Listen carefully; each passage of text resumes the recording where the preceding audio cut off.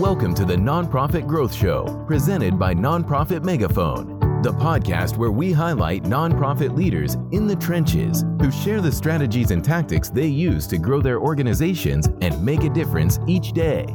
As we like to say, if you want to be discouraged by a general sense of decay, read the news.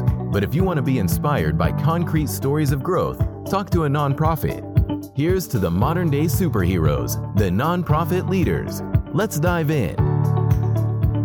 Hey everyone, I'm here with Margaret Ward. She is the Director of Grants and Development at Creative Minds International Public Charter School. Margaret, thank you so much for joining us. Well, thank you so much for having me today. Absolutely. I am really looking forward to our chat here. And we have a tradition of jumping right in and diving into a moment that has maybe been suspenseful, dramatic, nerve-wracking in your development career. I was wondering if there's a moment that you wanted to share with us.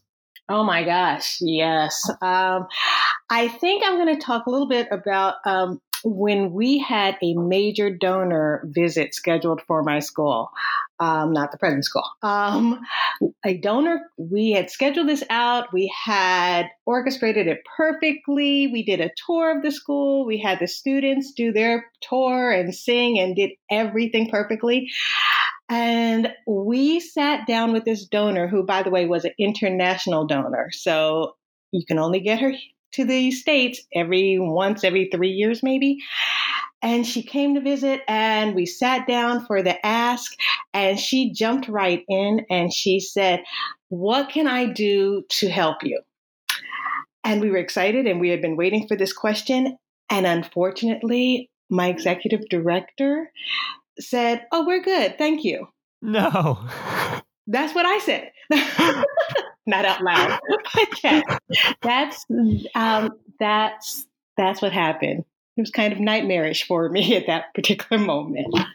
Oh my goodness. So how did it end up? That was it? That was just okay. And let's keep rolling. It was really kind of crazy because I had my mouth open and I was trying to figure out what to do next. My colleague from our foundation just sat there with his eyes wide open and his mouth open, and our founder almost fell out of a chair. And the donor repeated herself. She just said, "Oh, really?" And he said, "Yeah." After that was pretty much it for that conversation. We talked. Oh my goodness! We talked about the program that she had been donating to for well over 10 years, and we just continued. And while I was still at the school, we never got that. Unbelievable. That takes the cake. That is a remarkable story. That is so interesting. Okay, well there you go. I love it. Thank you for sharing that with us. That is truly one of a kind. Yeah, you wanted a story. There you go. Yeah, no, I have received it. And now I'll maybe test my luck and I'll ask for another story. I would love to hear some of your story and the journey that's led you to where you are today. Wow, what a journey it's been. I actually, when I was younger, much younger, and I probably date myself, I wanted to design album covers. That was what I wanted to do when I was younger. And I went to school for graphic arts, and then I learned I really didn't like drawing or doing any artwork for anybody. So I had to change my major to nonprofit management. And that actually resonated with me. I love the idea of helping people. I love the idea of making communities better. So from there, once I graduated, I worked at a series of small nonprofits in the DC metropolitan area. And I mean, the nonprofits ranged from arts organizations to farmers and ranchers to theater. And then I ended up in education when I had my son. And I love it. And I love the idea of helping students, young people become better, helping them learn about the world around them. And since I don't think I'm a teacher, the best thing I could do is become a fundraiser. There you go. I love it. Oh, that's so great. And that's such a great connection to have. Is there a story that sticks out in your mind that captures some of the essence of the difference that Creative Minds International Public Charter School is making in the lives of its students or the families that it serves? Well, Creative Minds is a great and unique school because we offer early childhood, elementary, and middle school students a chance to gain the skills and the knowledge that they need to participate in a global society. And what's interesting about our school is we're inclusive. And that means we want to make sure that we're pulling in students. We're not pushing out students. And what is great about that is that when you're pulling in students, the students in the classrooms learn tolerance, and they learn to see past differences, and they learn to help each other. And then they become really creative. And for me as a fundraiser, that helps me because they come up with all kinds of incredible ideas that they can do in this school setting that helps everyone. That helps their peers, that helps the families. And that's kind of a great thing for a fundraiser.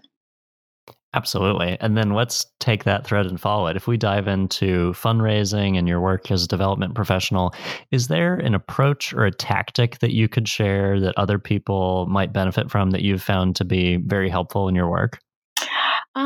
I believe truly in the power of building relationships and tapping your sphere of influence. That's one of the things that I've always worked on, and I've always taught, and I've always tried to share within the organizations that I've worked with. For me, in order to raise funds, has always been built on those relationships, those connections, the ability to share our story as well as hear the stories of others, because there's always some sort of connection between humans. And that's what has helped me fundraise over the years. Absolutely. And then how do you approach, you're somewhat unique in that this is an educational context. How do you approach starting those new relationships with folks that may someday want to get involved in supporting the organization? You know what? It's really been interesting for me because at Creative Minds, we are just really building our development office. So right now it's really reaching out and talking to people everywhere, anywhere and everywhere, just talking to people. Because the one thing that we all have done is go to school, and we all have really fond memories. Yeah. And so what's really cool about it is if you think about when you were younger, and what school was like for you, and then you bring the person into a school like Creative Minds, school has changed so much over the years. And you can talk about that. And then it kind of excites people too, because then they can see, like, they have a vision of what the possibility is. It's amazing. But there is always that connection. And so no matter where you are and no matter who you're talking to, somebody hopefully has a really fond memory of what their education was like. And then you just kind of share with them, like, maybe, you could help us help our students have fond memories. That's brilliant. That's beautiful. Very well put. And speaking of perspectives, we will now jump into one of the very fun and entertaining parts of the show where we have a mock debate. And the topic that we've selected is the development team solely responsible for fundraising, which I think is an oft discussed topic. Would you like to take the pro side that yes, it is, or the con side that no, it's not? No, it's not. I'm the con I love it. side. I love it. Okay, perfect. Well, why don't you go ahead and make an opening statement on why the development team is not solely responsible for fundraising? I believe that fundraising really is a team sport. I believe it takes more than one person in order to move any team forward.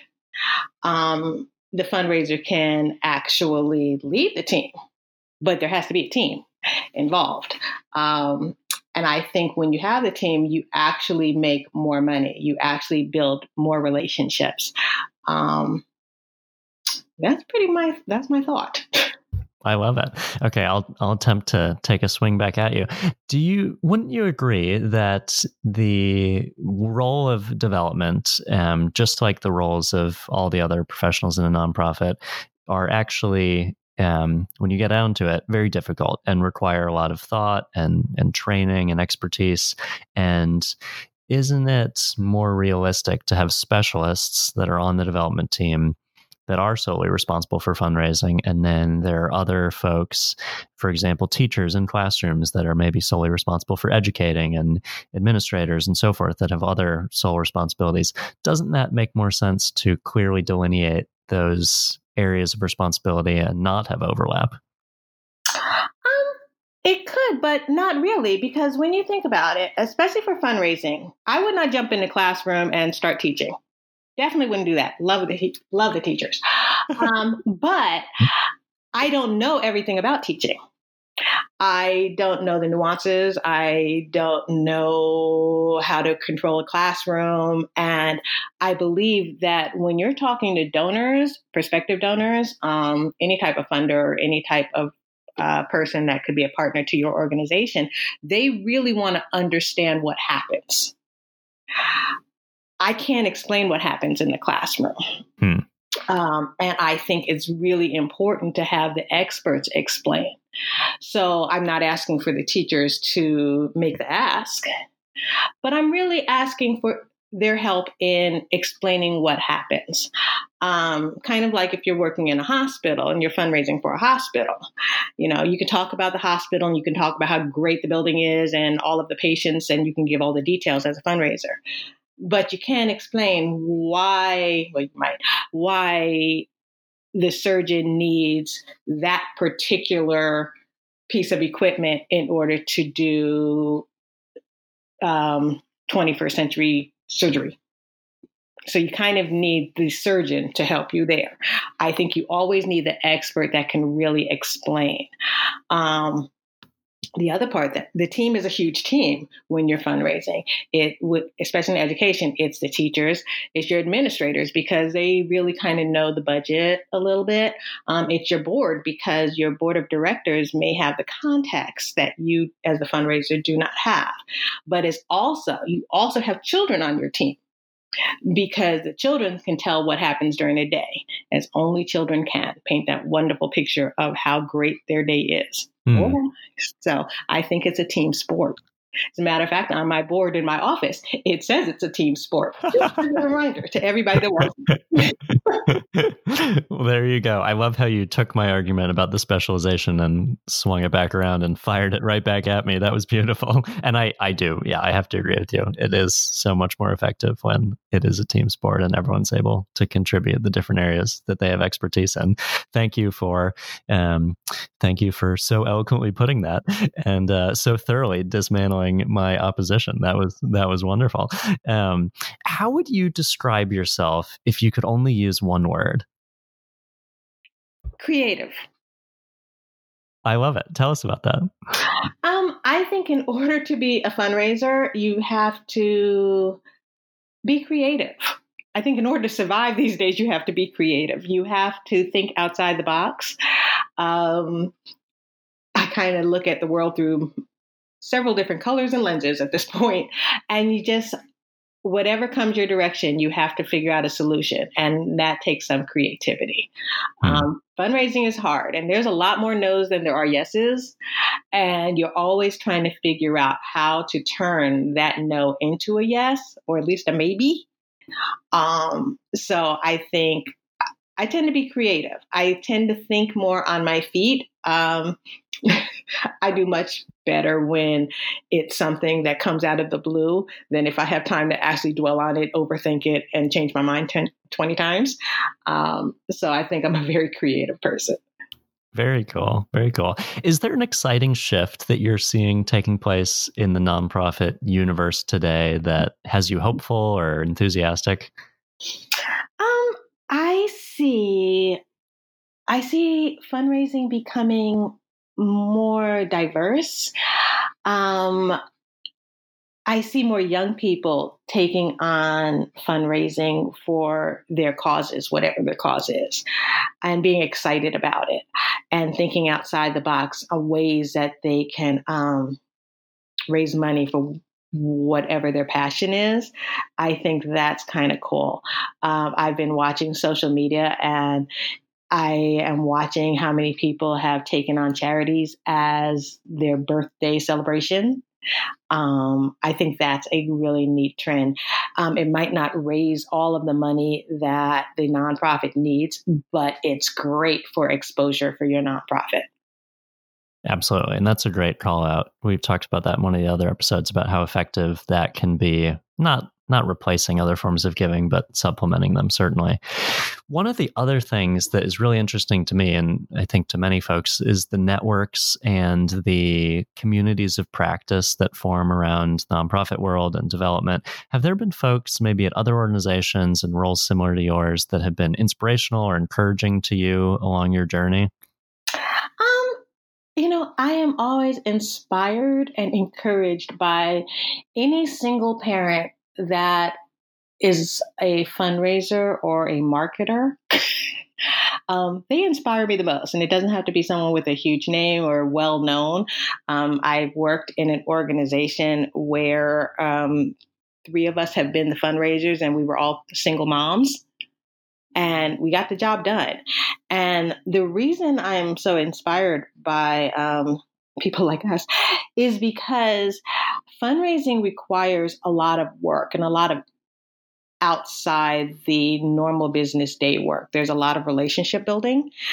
And when you have a family and you are the sole provider for that family, I think that you have to be real creative about how you spend your time, how you get things done, and balance that with raising your child as well. So anyone that can do that, I'm totally inspired by. Absolutely. Yeah, likewise, to say the least.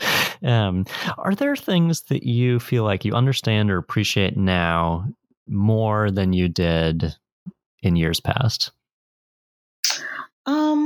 I think I'm going to go back to relationships. That seems to be my theme today. I don't think I completely understood the power of relationships and the power of building trust on purpose in my younger days. And now in this point in my career, I know that that's how you actually raise the most money for your organization. That's why money is given. When I started, I didn't understand that as much. It was kind of like, okay, if you do X, Y, and Z, then the money's going to come in. But also, when I was younger in my relationship, I was probably in lower positions. So It was kind of like, okay, if I mail out this letter, then somebody will mail a check back. Now, when I am director and I am in charge of creating the development office and building these relationships, now I realize how important it is to make sure all of that stuff back there was done in a timely manner. So yeah, that was definitely something I've learned over the years. I'm still learning. And also the other thing that I think I've learned is how to manage up and how to make sure that the heads of the organization, whoever the head is, the executive director or whoever, understands what the development role is. Absolutely. And potentially what the development role needs, which does not include telling a large donor that there are no needs. Right. Right. I think I've learned the power of making sure that we practice before that. So that's definitely something I've learned over the years. Certainly. That's great. Margaret, thank you so much for taking the time to chat with us and share some of these truly breathtaking stories and really insightful approaches and philosophies to your work. Where can people find you online if they want to learn more about you, if they want to learn more about Creative Minds? Where should they take a look? Okay. Our Instagram for Creative Minds is at CMIPCS. And if you want to learn about me or follow me personally, I'm at Seeking Supermom Status. I love it. That is beautiful. Thank you so much, Margaret. I really appreciate it. I know this is a busy week for you, but thanks for taking the time to spend it here with us today. Well, thank you so much for inviting me. I've enjoyed every minute. Thanks for listening to the Nonprofit Growth Show, presented by Nonprofit Megaphone. If you enjoyed this episode, please consider sharing it with a friend or giving us a rating or review on your favorite podcast network. We appreciate your support. Until next time.